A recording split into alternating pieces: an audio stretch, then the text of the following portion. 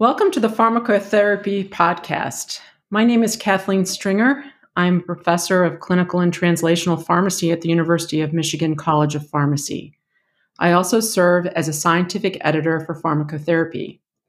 Today I'm speaking with Dr. Christopher DeBasi, Dr. Renee Paxton, and Dr. Christopher Giuliano, who are clinical pharmacists at Ascension St. John Hospital.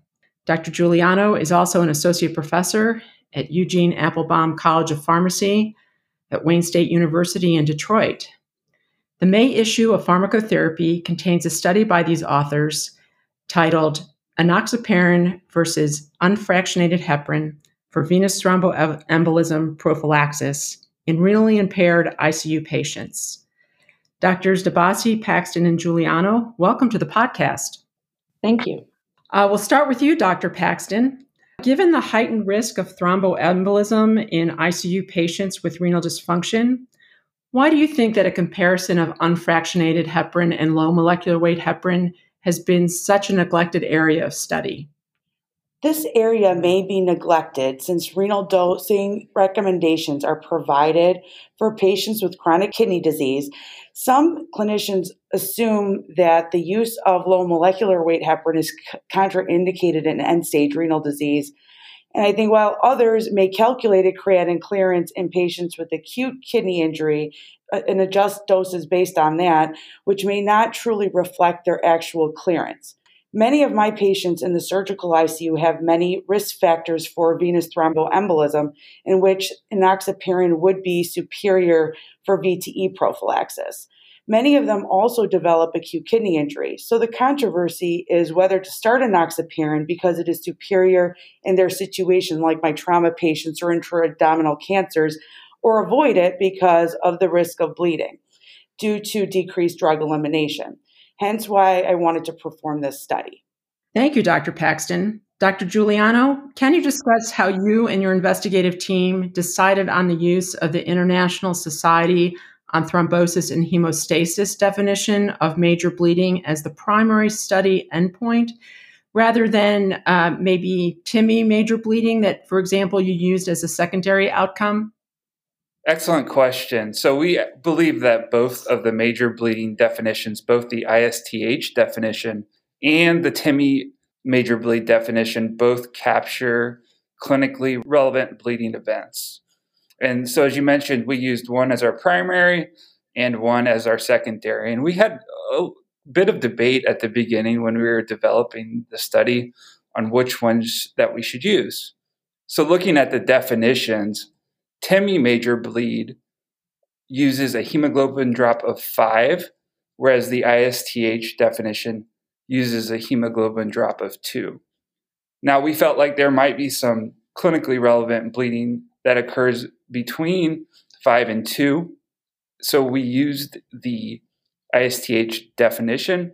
However, we did modify it, and this is also stated in the paper, that if it dropped 2, they also needed to receive at least 2 units of PRBCs for this to count. And we did this because we wanted to make sure we are capturing clinically relevant bleeds versus dilutional drops in hemoglobin. Now, our assumption that we made at the beginning of using the ISTH definition did capture more bleeding events, which is to be expected based off the different definitions. The other difference between the two definitions is that TIMI major bleeding only captures intracranial bleeding and not other types of clinically relevant bleeding like intraspinal or pericardial bleeding. And ISTH also captured a number of retroperitoneal bleeds that would not have been captured with the TIMI definition. So we had chose this at the beginning of the study, and that's how we based the number of patients we needed to enroll. If we had decided to go with the TIMI definition, we also would have needed a much larger number of patients over. Thank you.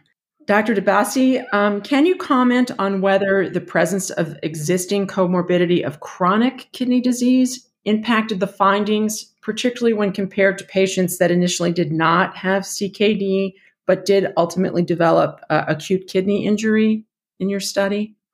Yeah, absolutely. So, I think that's one of the interesting takeaways from our study is that acute kidney injury was the most common type of renal impairment for patients in both groups, about 83% with Lovenox versus 54% with unfractionated heparin.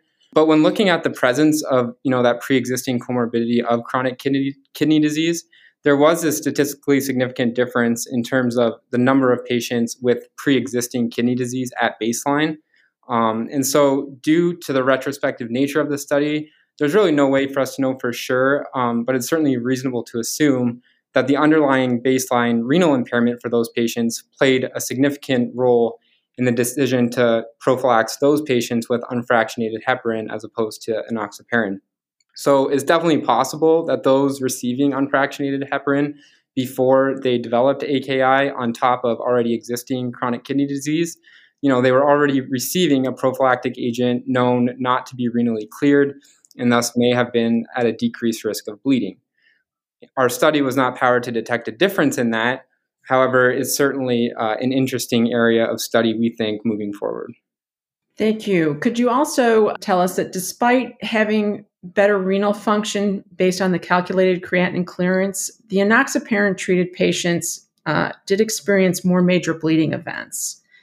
What are the broad implications of these findings, particularly since use and choice of thromboembolism prophylaxis is a common ICU quandary? Yeah, so it does seem kind of counterintuitive that the patients with a higher average creatinine clearance experienced more major bleeding events.